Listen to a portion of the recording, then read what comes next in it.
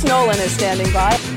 Hey, Wacky Bruce! Coming to you from an undisclosed location, this is the Bruce Exclusive. And here's your host, Bruce Nolan.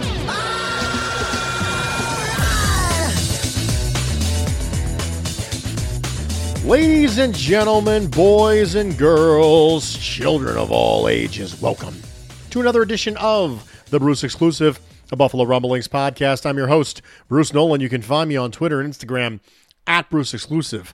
Welcome back. I hope I sound a little bit better this week versus last. I am on the mend. And I gotta be honest, it might be a short pod today. We'll see how long this takes me. I'm still trying to carve down my average pod time because I had a 2-hour marathon with Joe Marino before the draft.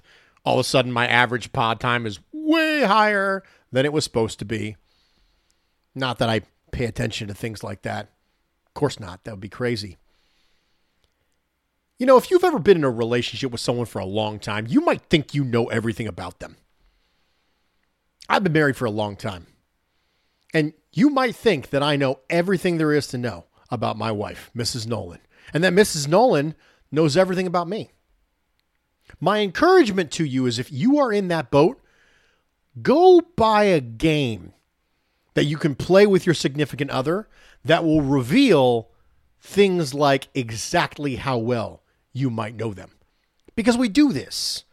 We do this thing where we assume that we know everything there is to know about somebody when you've spent meaningful amounts of time with them.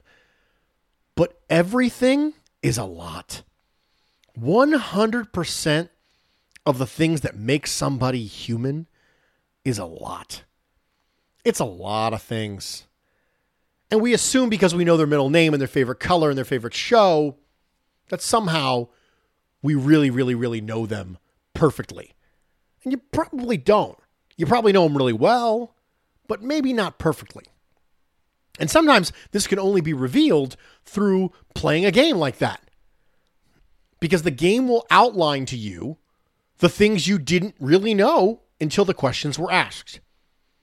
My wife and I played a game like this not too long ago. It's a card game called Going Deep. And we asked each other all the questions on the cards. And guess what? We knew the overwhelming majority of the answers to these questions. When I asked it, I knew what she was going to say. And when she asked it, she knew what I was going to say. But there were one or two that were a little unexpected for us. And that made the entire exercise worth it. The idea that we could know 99% of things. But that's not where the joy comes. The joy comes from the 1% you don't know. Not the 99% that you do. That's the exact same scenario as 53-man roster projections. We know 99% of what this is going to be. Obviously, it's not exactly 99 because, 53 players and, do the math. 99 would be, 52.6 of them. I'm doing that off the top of my head. But we don't. But we probably are arguing over 3 spots, 4 spots, but that's where the joy comes. It doesn't come in all the 50 or the 48 spots that you know. It comes in the 4 or 5 spots you don't. The pivot points of a 53-man roster projection. And now that the draft has happened, now we know where those pivot points will be. If we would have tried to do this exercise before the draft, you don't know what the pivot points are going to be because you don't know who they're going to draft in the first round. And you know that guy's making the team. You don't know who they're going to draft in the second round. And you know that guy's making the team.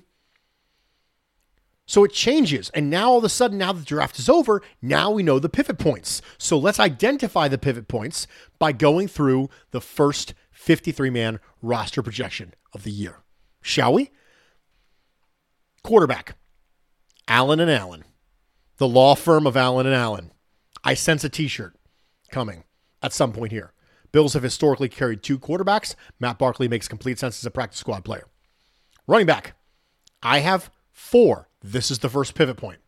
Cook, Harris, Hines, Gilliam. I'll come back to it. Wide receiver 6. Diggs, Davis, Shakir, Hardy, Sherfield, and Shorter. Tight end 3. Knox, Kincaid, Morris. Offensive line 9. Dawkins, Morse, Brown, Bates, Torrance, McGovern, Quessenberry, Edwards, and Butker. Defense. Defensive end 5. Miller, Rousseau, Basham, Epinesa, Lawson. Defensive tackle. Oliver, Jones, Settle, Ford. Another pivot point. We'll come back to it. Linebacker. 6. Milano, Dodson, Bernard, Williams, Klein, Matakevich. Cornerback. 7. White, Johnson, Jackson, Elam, Benford, Neal, Lewis. Safety. 4. Poyer, Hyde, Rapp, Hamlin. Specialists, Bass, Martin, Ferguson. So, Von Miller didn't go to the pup in this exercise. Had he, I would have had to have made a Kingsley Jonathan versus Cam Lewis versus Latavius Murray call. And I likely would have gone with Kingsley Jonathan just for positional balance at that point. I recognize fully that Von Miller, despite what he's posting on social media, isn't likely to be ready for week 1, and that him running and cutting is far more important to his rehab than lifting heavy weights. But general manager Brandon Beane referred to Miller as a genetic freak, and that'll make me shoot for the under on week 6, knowing full well it's subject to change later on. And if I shoot for the under of week 6, I don't put him on pup. If I don't put him on pup, I have to make a spot for him on the 53-man roster. But with Miller staying, the 53rd spot then comes down to Cam Lewis or Latavius Murray. And the logic between them is razor thin. I could see it go either way. Murray was available as a free agent in May. And as such, the Bills might believe, hey, we can get him through their practice squad like Duke Johnson last year and have him there. Murray was also on the New Orleans Saints practice squad last season before being called up to the Denver Broncos active roster. The Bills can deal with any potential call-up problems should they arise with Murray. Lewis's value on special teams and his ability to play multiple roles for the Bills defense tipped the scales in his favor this time around. In the defensive tackle room, decisions had to be made. I think Jordan Phillips is a better player than Tim Settle. Let's start with that. But Settle had a restructure, which means that cutting him gives the Bills $3.8 million in dead cap and only $516,000 in cap savings. With Phillips, those numbers are $1.22 million in dead money and $1.64 million saved. I would love to find a way to keep 5 defensive tackles because Phillips is way too good of a player when he's healthy. So if you didn't want to keep Murray and you didn't want to keep Cam Lewis, keep Jordan Phillips and go 5 deep at defensive tackle. I wonder if the Bills might keep 5 this year specifically because of the issues they had at the end of last year with Daquan Jones being out and the impact that it had against Cincinnati. Is this the year the Bills go 5 deep at defensive tackle instead of 4? Because they've always gone 4. Now, important note, if the Bills can find a trade partner for Settle, they'd only incur $1.35 million in dead cap this year and saving $2.974 million in cap space this year. Now, you're going to incur another $1.35 million in dead cap next year. On the interior of the offensive line, I went with Ike Butker, even though I really like Broker as a prospect. The assumption at this point is that Butker will be back to form, and the Bills feel like Broker can be passed through to the practice squad. After all, he was a late pick. But if the team find themselves impressed by the rookie, then they could pull the classic Brandon Beane. That's what Brandon Beane does in August. He watches preseason games, and he trades offensive linemen. That's what he does. Day 3 pick. They already have a substantial 2024 slate. Brandon Beane joked that he wanted to use it to trade up. He wasn't joking. He's going to use it to trade up. Might go ahead and get himself another day 3 pick.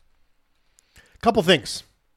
Additionally, on the offensive line, Dawkins, Morse, Brown, Bates, Torrance, McGovern, Quessenberry, Edwards, Butker. You might look at that list and go, I don't think you have enough offensive tackles.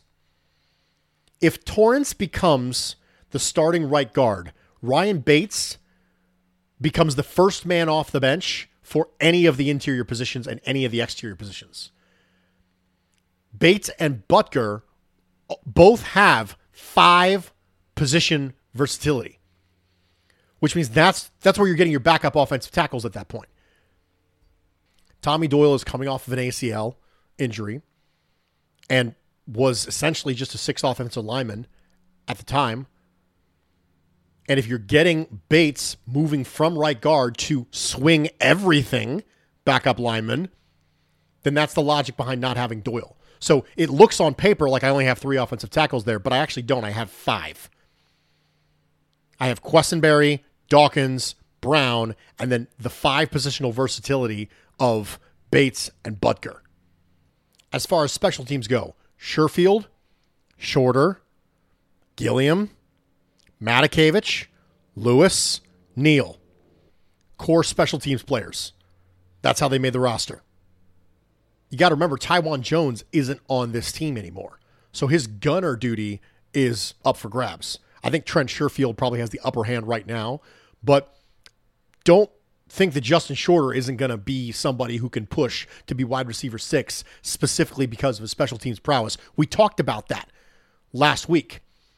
Brandon Beane flat out said he wanted to try and give these guys an opportunity to get a jersey, and the best way they could possibly do that was by playing special teams, and Justin Shorter can do that.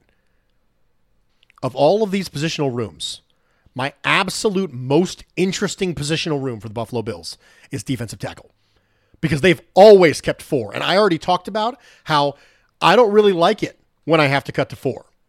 I had to get rid of Jordan Phillips, and I don't want to get rid of Jordan Phillips. And you think, oh, okay, well, just go ahead and just trade Ed Oliver. Okay, well, then who's your starting 3 tech? Is it Jordan Phillips? I like Jordan Phillips. I don't want him as my starter. You going to do Jones and Ford? Do you want Poona Ford as your starting 3 tech?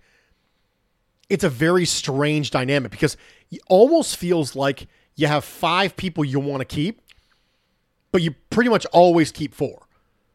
The number one thing I'm looking at this offseason is defensive tackle. Number one, because I think that trickles through the rest of the roster. As I mentioned earlier, if you keep 5, now all of a sudden, now it's you don't get to make a call between Lewis and Murray in this situation because you keep neither of them. And we've seen the Bills do weird things with players they brought in that offseason. O.J. Howard, brought in, cut, tight end. Remember Jacob Hollister? Signed, brought in, cut. Again, tight end. So maybe they confine all their weirdness to tight ends. But they're not opposed to cutting a player that they brought in that offseason, a veteran, on a 1-year deal. I'd be surprised if it was Poona Ford, based on everything I've seen. I think he's a higher quality player than Tim Settle. So for me, it's defensive tackle. I know you might think it's corner because, love me some corners. But I think there are some levers to pull here. If Miller starts on the pup, if DeMar Hamlin starts on the pup, those are 2 levers you can pull to free up spots and just kick the can down the road. Because a lot of these roster maneuvers are just, I don't want to deal with it now, let's deal with it later. And that's really what the pup decisions are. It's just kicking the can down the road 6 weeks and saying, oh, we'll deal with that later. Because by then, someone else could have gotten hurt and your decision is now made for you. You don't have to make a tough decision because the roster spots end up opening up because of players you're putting on injured reserve. Also, very important to note that there may be some roster shenanigans. Someone who makes a 53-man roster, and then their spot is taken by a veteran who waited in the parking lot for a day. We've seen this happen before. But it's a good exercise because it helps you identify the pivot points. Just like the card game with your spouse. Wow, I didn't know that your 3rd favorite dinosaur was a Triceratops. That's the pivot point. It's a weird pivot point, but a pivot point nonetheless. So for me, the number one thing I'm looking at is defensive tackle. But cornerback matters, safety matters, offensive line matters, running back matters. Those are the pivot points for the Buffalo Bills this offseason. And by the time we get to the final 53-man roster, A lot of decisions could be made for us. Someone could get traded. Someone could get hurt. All these things change. But after the draft is the best time to start talking about this because it helps you zero in on the areas that you're going to be most watching because you get distracted. You get rookie mini camps got its own narratives. OTA's got their own narratives. Then training camps comes around. And you don't really start thinking about it again till cutdown day. We didn't spend the entire offseason looking at the players and the positions who were on our pivot points because we didn't identify those pivot points earlier in the offseason. We got distracted by the shiny objects. Ooh, Josh Allen threw a deep ball. Josh Allen looks great in shorts. Look at Matt Milano's biceps. Listen, they're awesome. Don't get me wrong. The thighs and the biceps, they're fantastic. But the best way to not get distracted is to identify the pivot points now. And that's what we're doing. And maybe it's a waste of our time. And maybe it's really bad content for early May. But you know what? That's the way the cookie crumbles. I'm Bruce Nolan, Buffalo Rumble.